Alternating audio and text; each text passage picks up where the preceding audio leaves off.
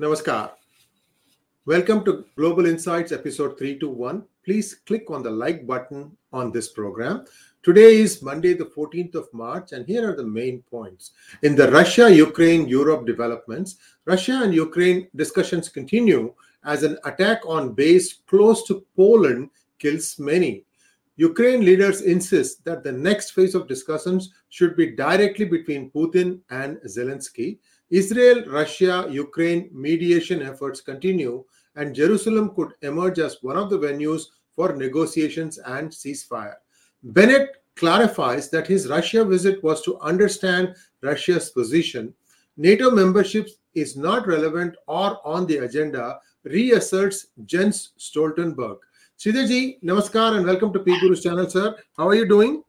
Namaskar. Good morning to everybody. And I'm doing fine, sir. You know, the war fatigue has not taken over us, and the COVID is back on the agenda. So plenty of excitement around the world. So now the third round of talks, Ukraine is suggesting that it be done mano a mano. And I think Russia is not going to accept that. Just my gut feeling. Your thoughts on how things are unfolding, sir? I think my thoughts are, I think there is now clear clarity based on what we have heard from both Russian side as well as from Mr. Bennett.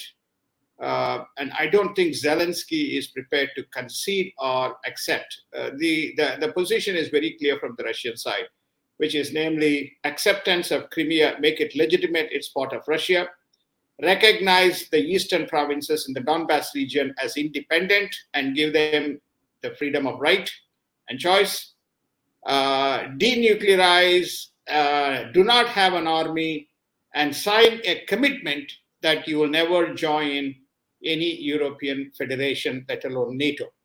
So these are the conditions that they have very clearly placed. Otherwise, they will fight to achieve their objective, is what Vladimir Putin seems to have told Mr. Bennett and Naftali Bennett, and Naftali has communicated that.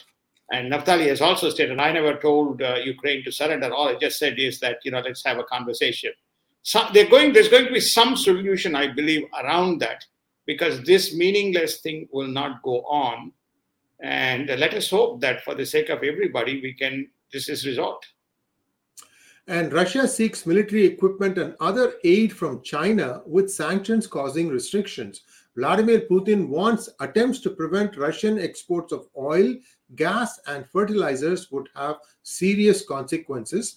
Chechen leader Ramzan Kadyrov says that he traveled to Ukraine. This is a surprise, Sridharji.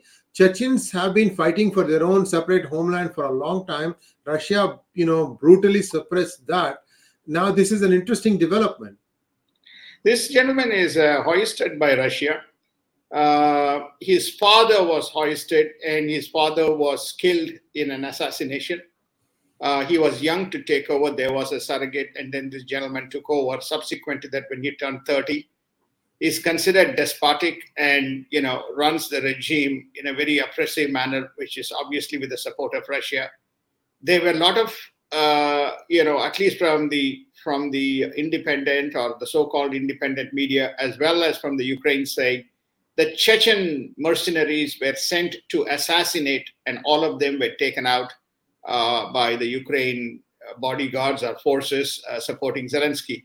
So it's very interesting that this gentleman has made a statement that he did travel to Ukraine. He did travel to Ukraine and he was there. So it's very interesting in that specific context, Sriji.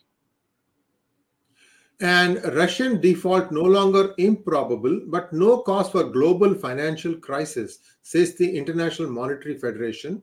Russian finance minister confirms that close to $430 billion of Russian reserves are frozen.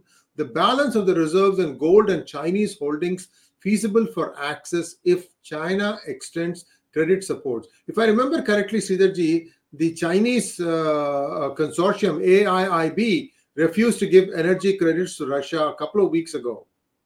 Absolutely correct. We reported that the AIIB has, looking at the situation, has stopped further credits both to Belarus as well as to Russia as a result of the war.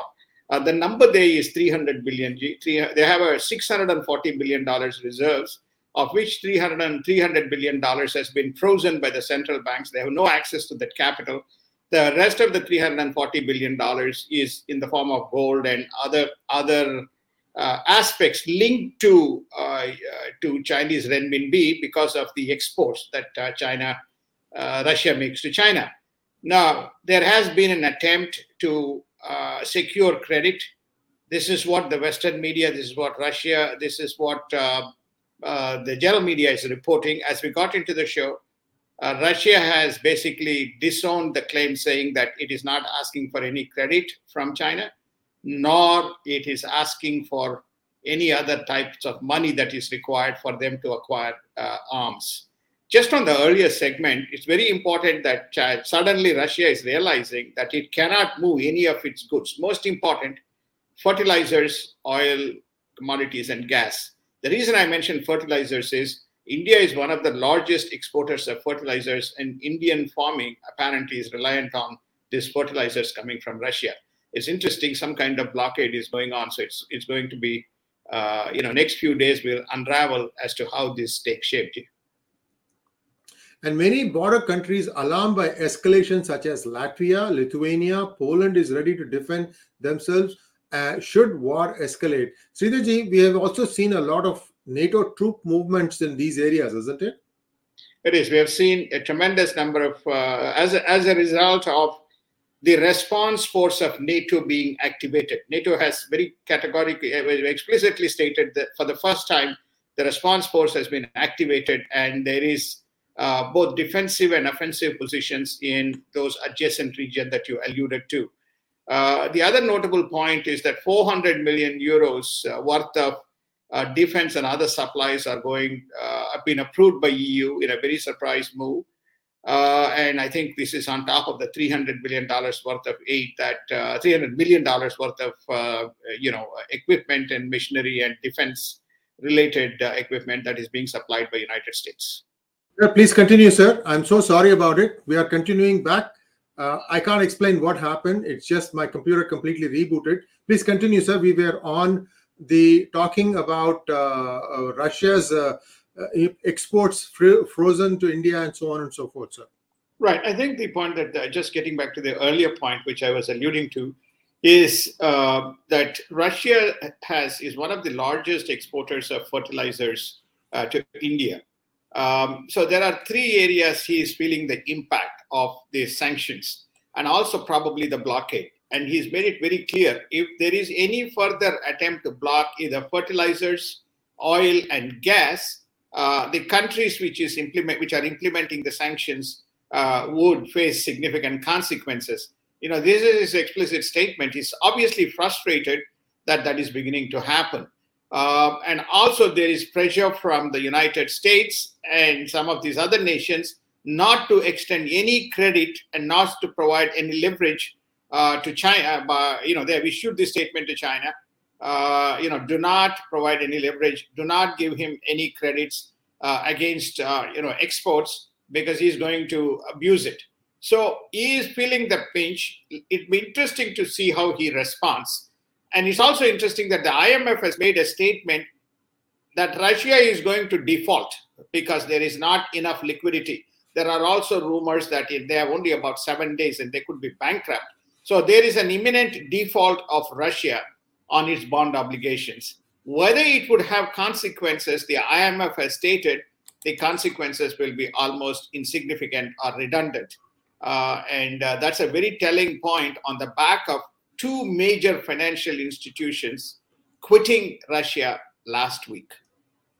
And the EU says that it would provide up to 450 million euros for armed deliveries to Ukraine, a historic precedent as it embraces post-war Ukraine.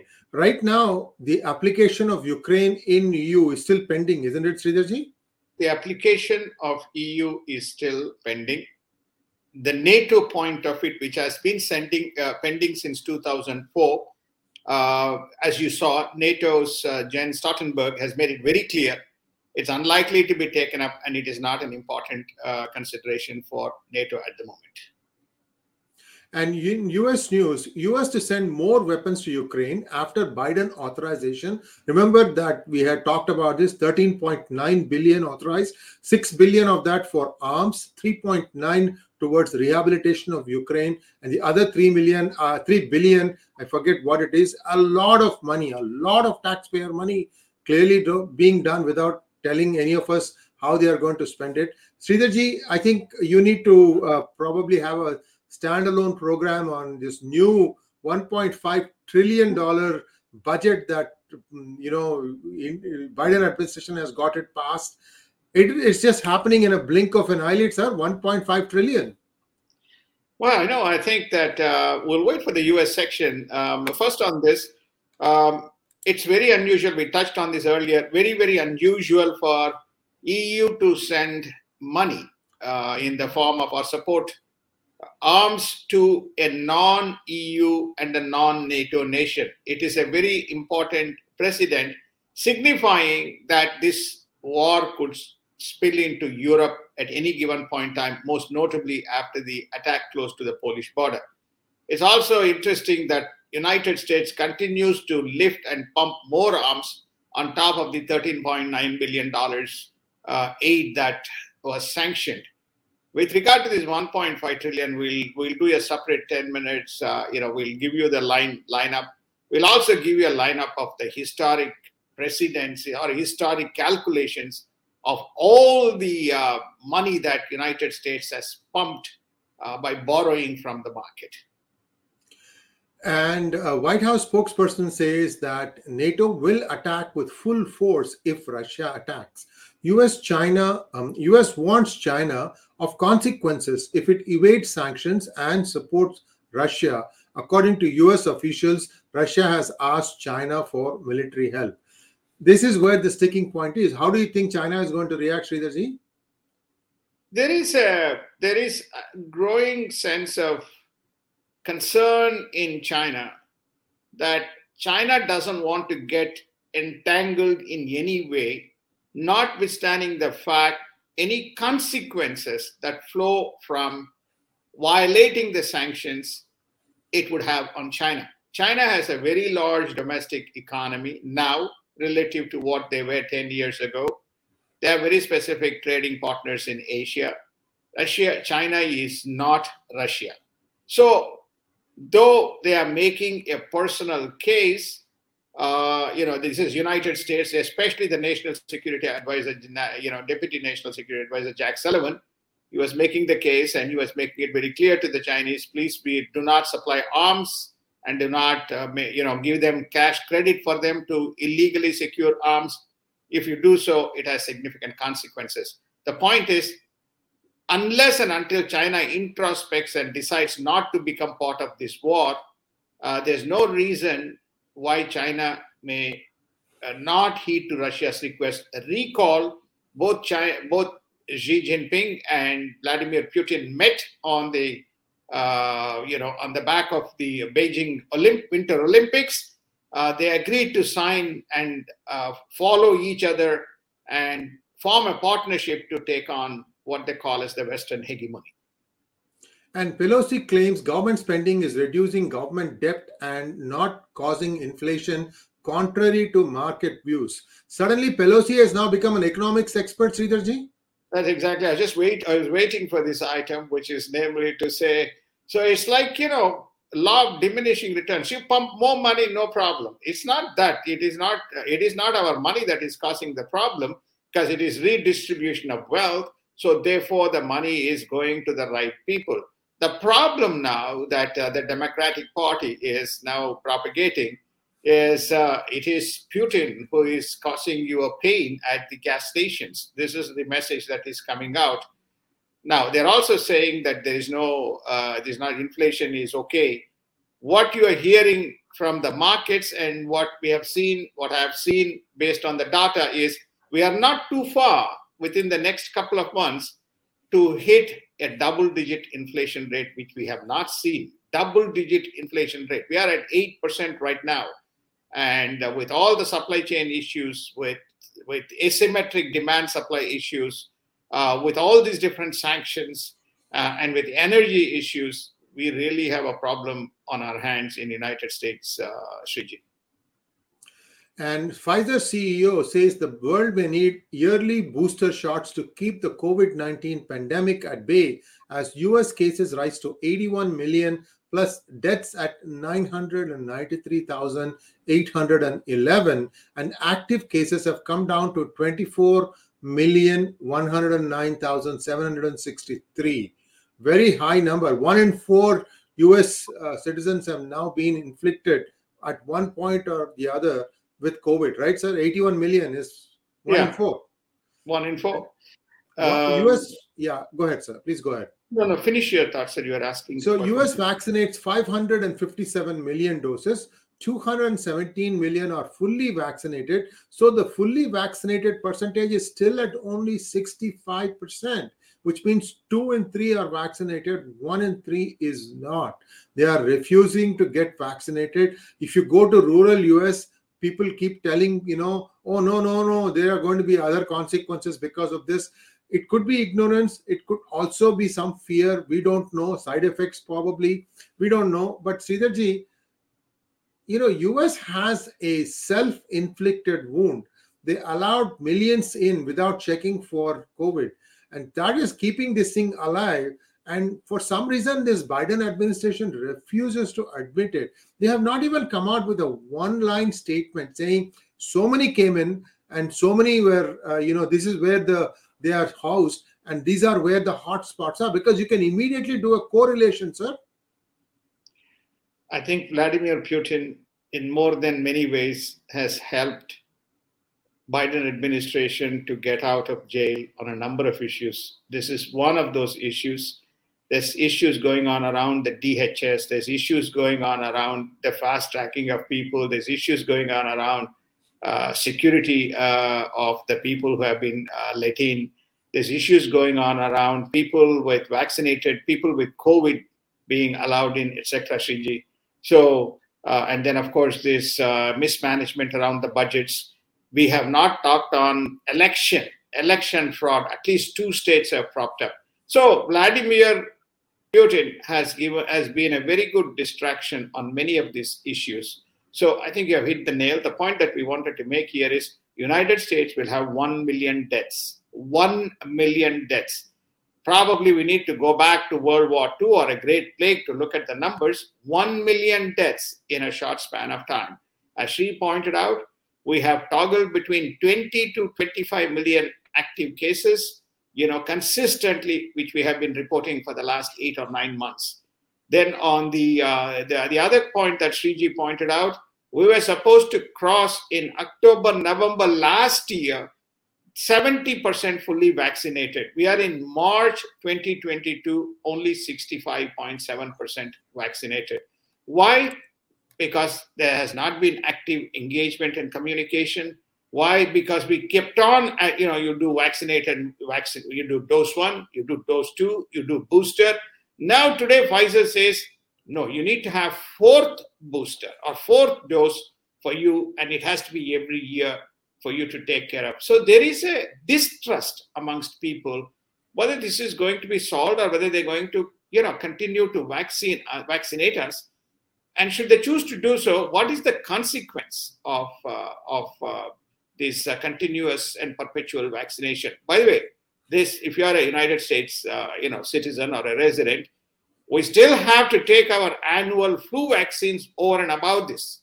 Okay, there is no escape from our flu vaccines either. This is tremendous challenge for many who live in the United States. Sridharji, personal experience about flu vaccines. Every time I took the flu vaccine are the years I felt sick. So I have stopped taking it 10, 15 years ago, sir. It's optional. I don't take it. I'm happy. I don't get the flu. But again, I don't interact much. I'm interacting mostly online.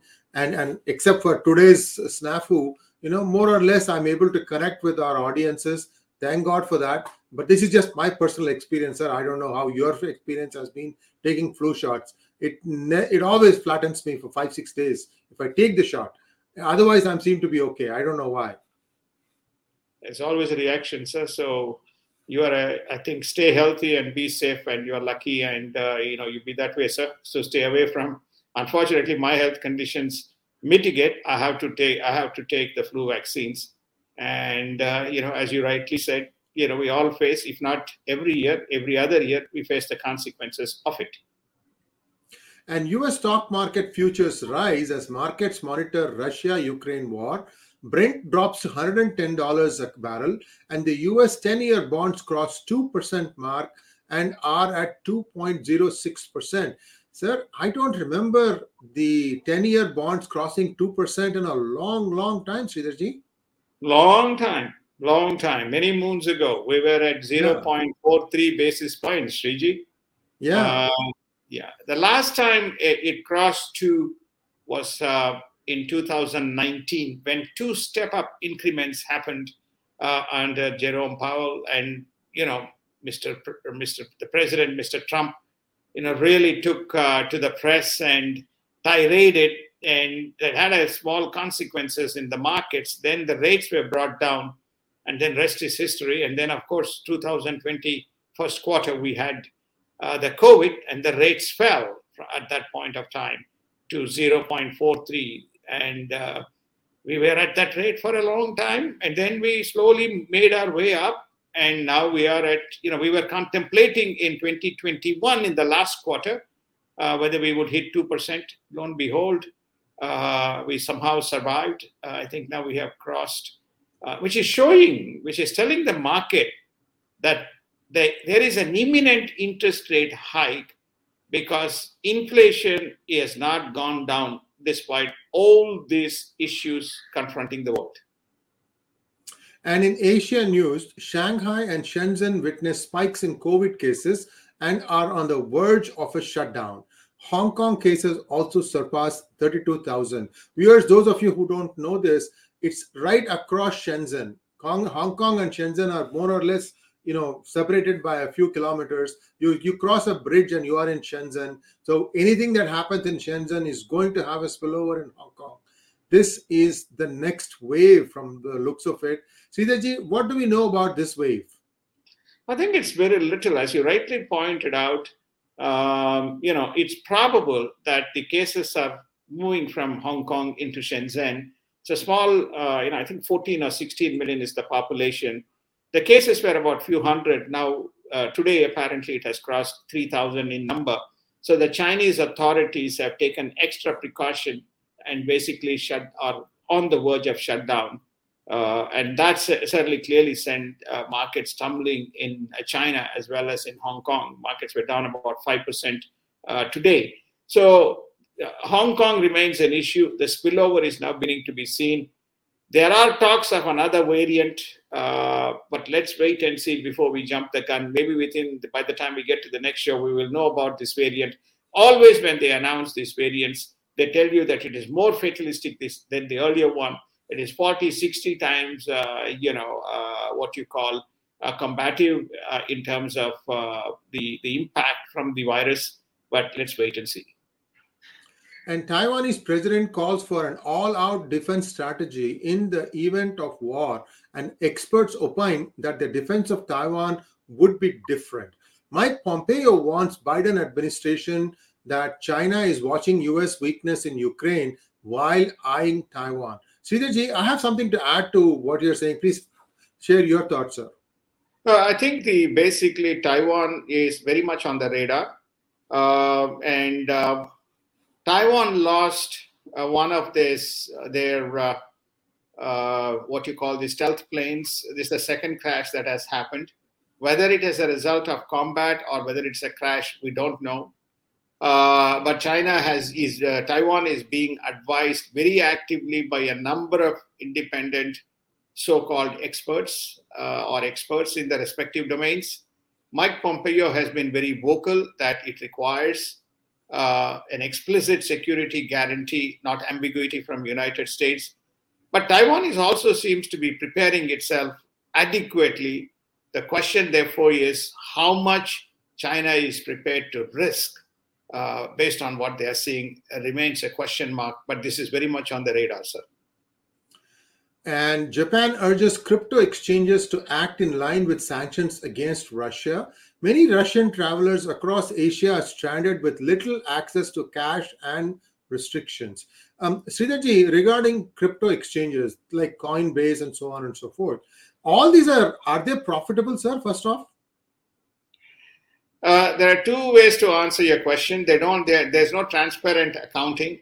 There is no public accountability for any of these exchanges except for Coin, which is in the. So many of them are making money. Many of them don't pay taxes. Many of them are in off-tax havens.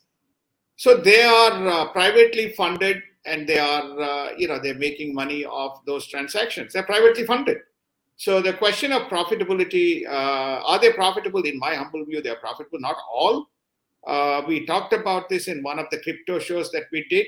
When you take away, there are about 8,000 of these coins, and there's a umpteen number of exchanges. About 5, 6, 7, not more than 10 of them have active volume, and they are profitable. Rest of them are in for the game with the hope that funding will continue and they can sustain. That's the way it is. But there are two important observations as a result of this. One, Japan is taking a very, very, very active look at all these travelers, because Japan and Korea are two of the venues where you have these exchanges where there is possibly Russian wallets, and Russians are desperate who are overseas because they have no access to MasterCard Visa payment system. Recall, MasterCard Visa payment systems are cut off from the checking accounts of the Russian consumers who have accounts in Russian banks. So there's desperation. There's also desperation in New York. People are trying to sell their properties like a fire sale and leave United States. United States or Russia, sir? United States, sir. These are people in United States who are trying to sell some of their properties, make cash, and leave. To leave for where, sir? Go back to Russia, or go back to wherever an alternative venue where they're accepted. Belarus, maybe. They don't have access. Sanctions are having an impact on their ability to access transactions. Well, the other interesting thing I'm hearing, sir, and I don't know how true this is that any American business that is leaving leaving Russia, the property that they have built all this stuff is being confiscated by the Russians also. So essentially, when, let's say, normalcy returns, say Morgan Stanley had a building in Moscow, no guarantee that they're going to be having it there when they go back. It's not shuttered. We don't know. This is what I'm hearing, sir. I don't know if there is any truth in this or not. No, there is substantial truth in what you have stated. Myself, I've been with 3 banks, was with 3 banks. We take a cautious approach in the country risk of some of these places has a very high risk profile. There's a constant review with the government. So many of the barring small manufacturing complexes, which is established with some kind of a joint venture between the local partner and the US investors, many of them you will observe, have leased properties or have some kind of mechanism by which they can exit without a significant consequences on the balance sheet, especially properties of the financial institution, of the leading industrial complexes. And newly elected South Korean President Yoon Suk Yeol is expected to take a hardline stance against North Korea and have policies more aligned with the West. South Korea and global media are reporting that North Korea could launch the largest intercontinental ballistic missile as yet, escalating tensions in the Korean peninsula. Sridharji, this change in leadership in South Korea, because it's a democracy, I think life goes on. I mean, you may have a little bit of shift from center to left or center to right, but I don't think South Korea is going to overnight change its policy, is it? They're expecting this trilateral agreement, which has been stalled between South Korea, Japan, and United States. Mr. Kishida spoke with the South Korean president on Friday. Today is Monday. And Mr. Yoon has expressed his desire to have a much more open and direct partnership with US, and he also wants to be more what you call responsive with regards to the provocative policies of the North Korean leader. North Korean leader has been, whereas the Moon Jae has been trying to see whether he can have a dialogue, and he was not in favor of this trilateral agreement. South Korea-Japan tensions remained, but this change in leadership in South Korea may augur well in terms of the broader collaboration between US, Korea, and Japan, especially in the Korean Peninsula, as well as in that upper stretches of the Taiwan Strait. And in West Asia news, Iranian Erbil attack, a preview of things to come after Iranian Revolutionary Guard takes responsibility and says that it is in response to Israeli drone attack. US working to help Iraq to get missile defense capabilities for defense against drone and rocket attacks. Sridharji, the Iran-US nuclear talks with the West, that's one side. Now, Iran on its own goes and attacks something in Iraq, which is actually very close to the US consulate. I think it is US consulate or US property. Let's make it more generic. How does Iran expect US to come back and sit on a negotiating table, Sridharji? It's a very fascinating, what you call discretionary actions that they are going on. This is the Iranian Republican Revolutionary Guard, IRGC. This is the group that has claimed responsibility. Probably it's the rebels. Again, this is happening in Ibril, which is in Tikrit, or the Kurd areas. So there is those tensions in that region between, if we all remember that there is some kind of independent federal structure that prevails between Iraq and that specific, the Kurdish region. So this is again, the Shias trying to exert the influence, whether they are ignored by some other people, we don't know. And they do not want a US security buffer, and they want US to leave, very similar to what US did in the mainland Iraq. And in India news, trade and free trade agreement discussions with Mexico, Colombia, and Australia are undeterred by the Russia-Ukraine conflict. India is apparently edging closer to setting up an alternate payment system to continue to trade with a sanctions-hit Russia.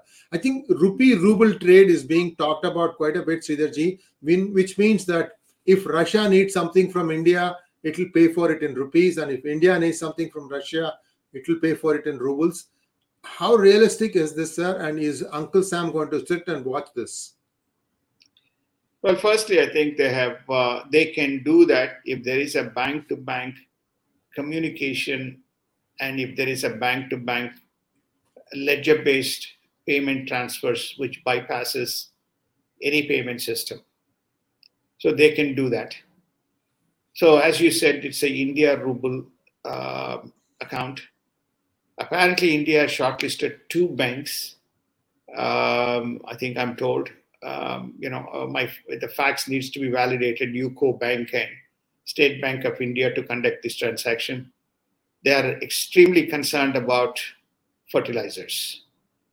India is reliant on fertilizers from Russia, and agriculture has been one of the hot topics in India, as you all are aware. And the farming community needs those fertilizers. So how this is going to play out, and India is very brave and bold to say they will break the sanctions and they will make sure that their supply continues and they continue to make a payment.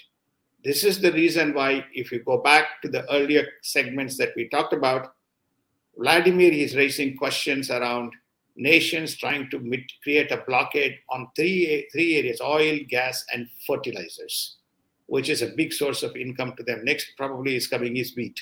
So these are very, very big areas for Russia, and you can see India taking extraordinary steps. I don't know what US is going to do, what the world is going to do, sir. I think India has been taking a very different approach. I won't use the word strange, very different approach. And, there could be some consequences coming out of it. I'm sure India has factored that in. And viewers, I'm going to ask you to go back and look at a video I put out yesterday. It's just a 5-minute video. And the first part of that video deals with what happened in the Quad meeting that took place on the 5th of March. And Biden was allegedly asking Prime Minister Modi to censor Russia in the Quad meeting. And Modi just essentially said, Quad is for Indo-Pacific matters. And he didn't want to say yes or no, but he said effectively shut the door on talking about Russia in a Quad meeting. So there are these are all indirect ways in which the US is trying to arm twist India, I think. So there is going to be some consequences. So we have to wait and see how this plays out. Interestingly, India has now sort of hinted to US that even if you don't want to come to our help, should there be a conflict with Russia, we think we have an alternate plan. I'm reading between the lines here. I have no basis for saying this, but for Modi to stand up to Biden at a time when US is really breathing down the necks of everybody, including the other two Quad partners. For Modi to take that stand is extremely brave, but he knows something that perhaps the others don't know. And I want you all to use your imagination and look back at what happened last week in Pakistan, and you will know what I'm talking about. Let's move on. I don't want to dwell on this too much because I don't have any facts. I'm just connecting dots. Sridharji, I'll give you a chance to respond to what I just said, and then we can go on to the next news item, sir. Well, I think it's not just, we covered this, I think, if you recall, last week. Besides your program, both Japan and Australia made a call. Mr. Kishida made a call, not last Friday, but the Friday prior. He made a call to Prime Minister Modi on asking him to support the resolution at the United Nations and take a stand. Scott Morrison, the Australian Prime Minister, called and asked Modi to take a stand. In both instances, they abstained. And what happened in that Quad meeting, we all know. It's very well, to some extent, the snippets of information has come out. India has taken a very different position. We have covered this in, again, Global Insights. When you look at the relative volume of trade between India and Russia, relative to the other trading partners that India trades with, especially the top 5 trading partners, Russia is the 28th trading partner, I am told, in the long list of people. But it's a very strange position India has taken. Probably Modi ji knows what he's doing. Indian External Affairs Minister to make a statement to both houses of parliament on Tuesday on the Russia-Ukraine war and the rescue efforts. I think this is probably one of the first statements that India is officially making through its External Affairs Minister on what happened in this thus far. It's going to be interesting. I do urge everyone to watch this. And I'll let you have the last word, Sridharji. But before that, viewers, we are going to be back in about 90 minutes with Abhijit on Ask Abhijit. And we're going to talk about Kashmir Files, his impressions on what he thought the movie was. And that's just an aside. Sridharji, over to you, sir. No, I think that your observations is the first statement. The whole focus has been around the rescue operations. And probably he will also issue a statement as it relates to how India is preparing itself with regard to the strategic partnership with Russia and the consequences of the sanctions and how it plans to live and deal with the global community as it adopts this two-pronged approach of doing business with Russia, but at the same time being in global platforms with many of the Western nations. Thank you very much, Sridharji. And as always, we'll be back on Wednesday. Please do like, share, and subscribe to our channel. And do not forget to click on the bell button. Namaskar. Namaskar. Thank you. Have a wonderful day.